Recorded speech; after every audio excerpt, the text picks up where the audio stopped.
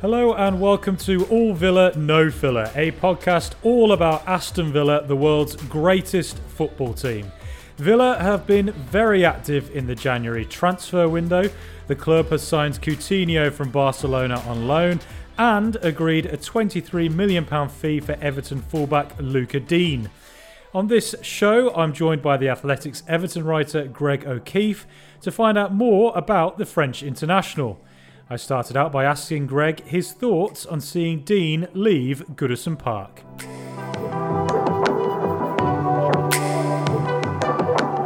I think Everton supporters in general are going to have mixed feelings about this, but primarily tinged with sadness and more than a little frustration. I think they'll look at Digne as one of the club's better players, which I would say is inarguable over the period of his career at Goodison. We'll talk about this, I'm sure, but he's not been at the levels that we've come to expect from him the last season or this season, in fairness. But generally speaking, he's been a really good signing, and there's a feeling that it's a shame that his departure comes as a result of maybe clearly a fallout with the manager rather than Digne being desperate to leave. So it's an unusual type of departure in that sense. And then of course there'll be frustration that it goes to a club that we would see as a rival, and the general rule of thumb, I suppose, is you don't sell your better players to the clubs that you're trying to compete with for the same sort of positions in the table, etc. So it certainly won't be people thrilled by the fact that he's leaving, I wouldn't have thought. Yeah, it is surprising that he's going to a direct rival. That's why at first I wondered if it would even go through, but now it does look like it's happening. I mean, what about that fee? £23 million. Is he worth that? Is it too much? Or are Villa getting him actually for quite cheap? Yeah, I think that's certainly a reasonable fee for him. Post-COVID, I would have thought maybe before it sometimes you might even expect him to have gone for more at one point. If you look at his age, he is clocking towards the back end of his 20s, so I think 25 all in all cuts about reasonable for someone who's, often the starting left back for France, who's got a very impressive record of assists in the Premier League. He's got clubs like PSG, Barcelona and Roma on his CV, so he's a really experienced player, both domestically and internationally. I'd say it's neither is it a cut price bargain nor is it that Everton have sold on the cheap. To answer your question, mate, I think it's definitely a reasonable fee. And what kind of a player is Digne? Because I've seen him play, I've not watched him too closely over the years, but I have seen him play and thought he looked quite a physical presence. He liked to get forward. But, you'll have seen him obviously far more than most Villa fans. So what kind of a player is Digne, and what can Villa fans expect to see from him? Well, I wouldn't say he's physical in the sense that he's like a robust, powerful player, but physical in terms of his athleticism and his sort of speed. Yeah, certainly. When I say speed, he's not got lightning pace, but he is at his best a very sort of effective on the over or underlap attacking modern fullback who will get forward a lot, who will cause at his best opposition defences problems as well, who's got brilliant set pieces, very good crossing and often involved in pre-assists too. You've probably seen some of his free kicks from his show reel. He's not scored one for a while for Everton, but on his day again, got a real threat from set pieces, free kicks and corners. So a player who is like, I would say, the epitome of the sort of modern attacking fullback. The biggest compliment you could say to Digne over the first part of his Everton career, or maybe that's 60%, 70% of his Everton career, was that he fitted seamlessly into Leighton Baines' shoes. And Villa fans will probably remember, when Villa and Everton under O'Neill and Moyes were going toe-to-toe all the time.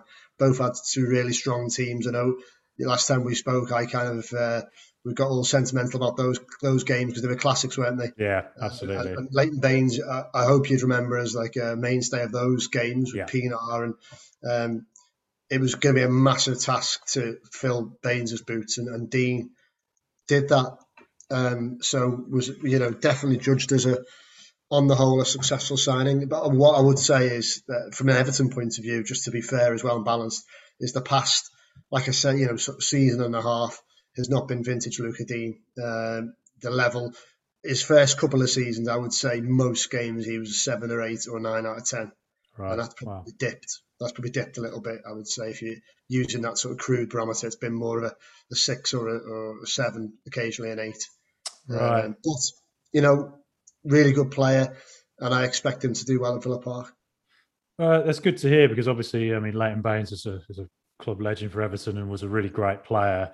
But it does appear that Digne himself has fallen out with Rafa Benitez. Now, he wouldn't be the first player in history to have fallen out with Rafa. It's happened a few times. Is that actually true that he's fallen out, firstly? And secondly, what does that say about him? Is there an attitude potentially there, or is it just something that's just not on the same wavelength with Rafa Benitez? I think you'd have to be guided by what Rafa said in his press conferences. There has been a breakdown in the relationship, and it seems to be fundamentally over a perception that from Rafa's side, that Digne was increasingly unwilling or unhappy about the role he was being asked to play in the team. Right. That he felt his better attributes, his attacking attributes, his set pieces were being diminished under Rafa, and therefore he was unhappy under playing in that environment, and he was challenging the manager, and he wanted things to change.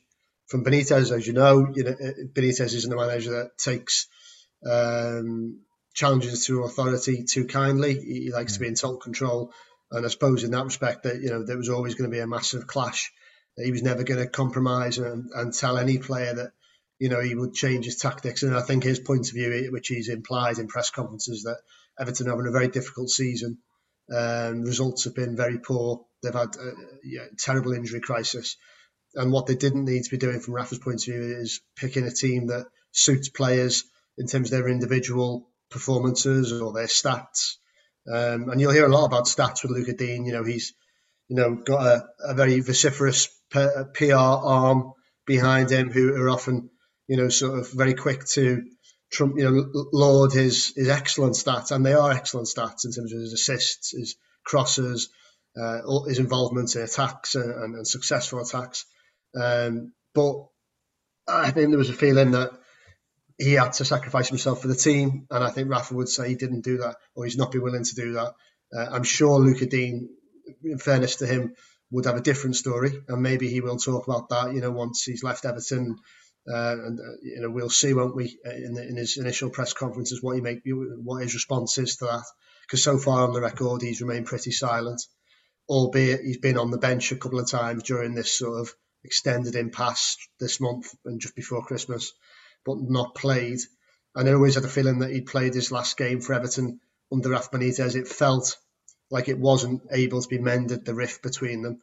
Right. And then we've had the situation where he's been effectively looking for a new club, and I think a lot of Evertonians hoped it would be abroad, so they wouldn't have to see him in rival colours, potentially helping a team like Villa to finish above Everton, take points off them.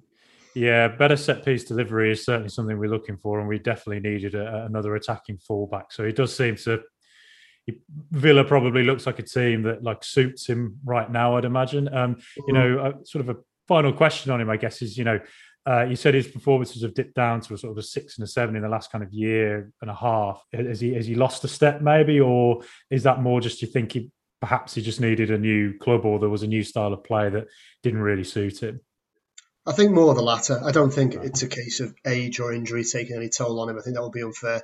Like I say, he's sort of 28, 29. I don't know if you know off the top of your head, mate. 28, I think, yeah. 28. So I think it'd be. There's no issue with him losing a step of pace yet.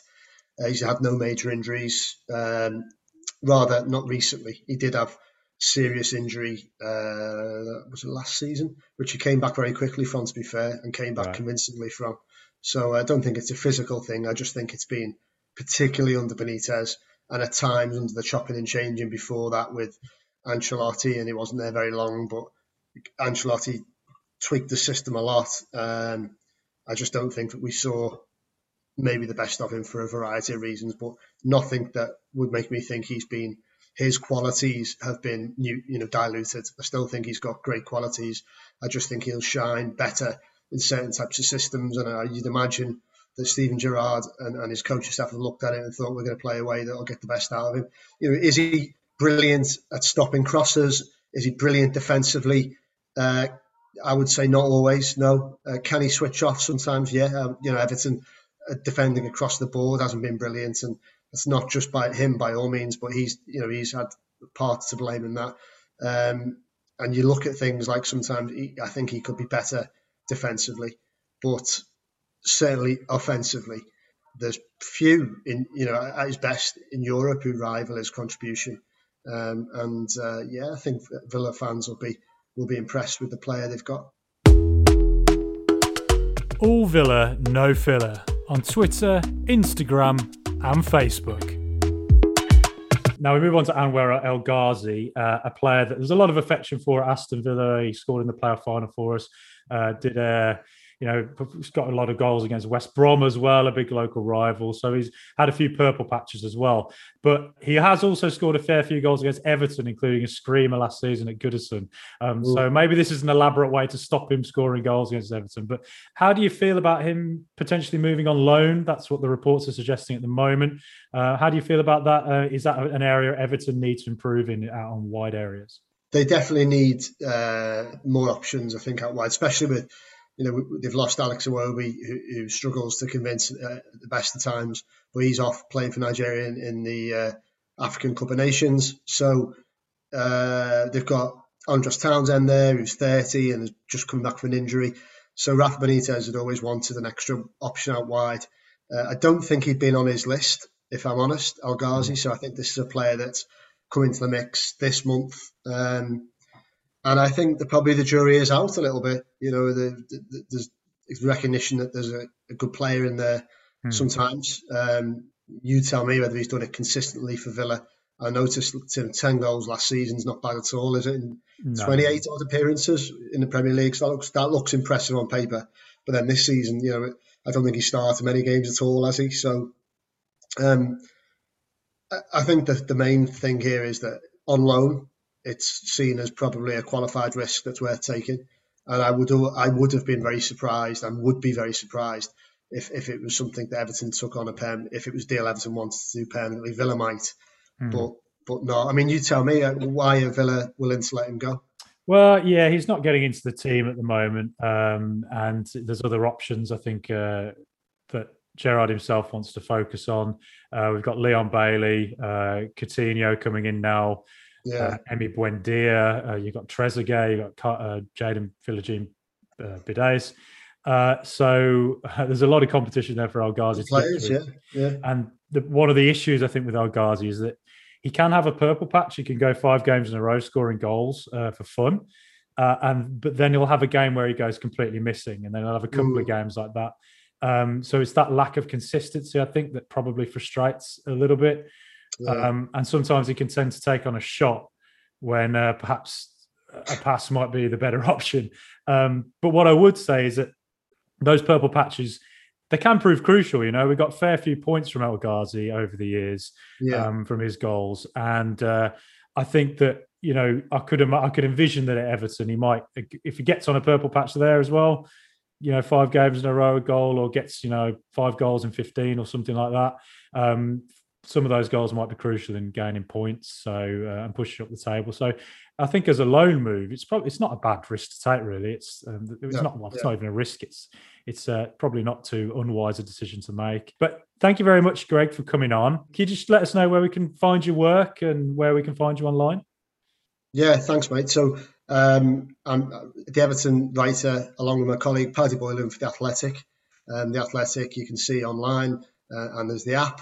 You can catch all our Everton coverage there. Of course, we cover Villa as well, and then you can follow or listen to my Everton podcast as well. I run with Tony Scott, and that's the All Together Now Everton podcast. And on Twitter, that is @ATNcast. I can strongly recommend all of that. Thank you very much, Greg, for coming on. Cheers. Thanks, mate. And that's it from me. I'll be back this weekend to review the Manchester United game with George. Who knows, maybe we'll see Coutinho make his debut. But until then, come on, Super Aston Villa.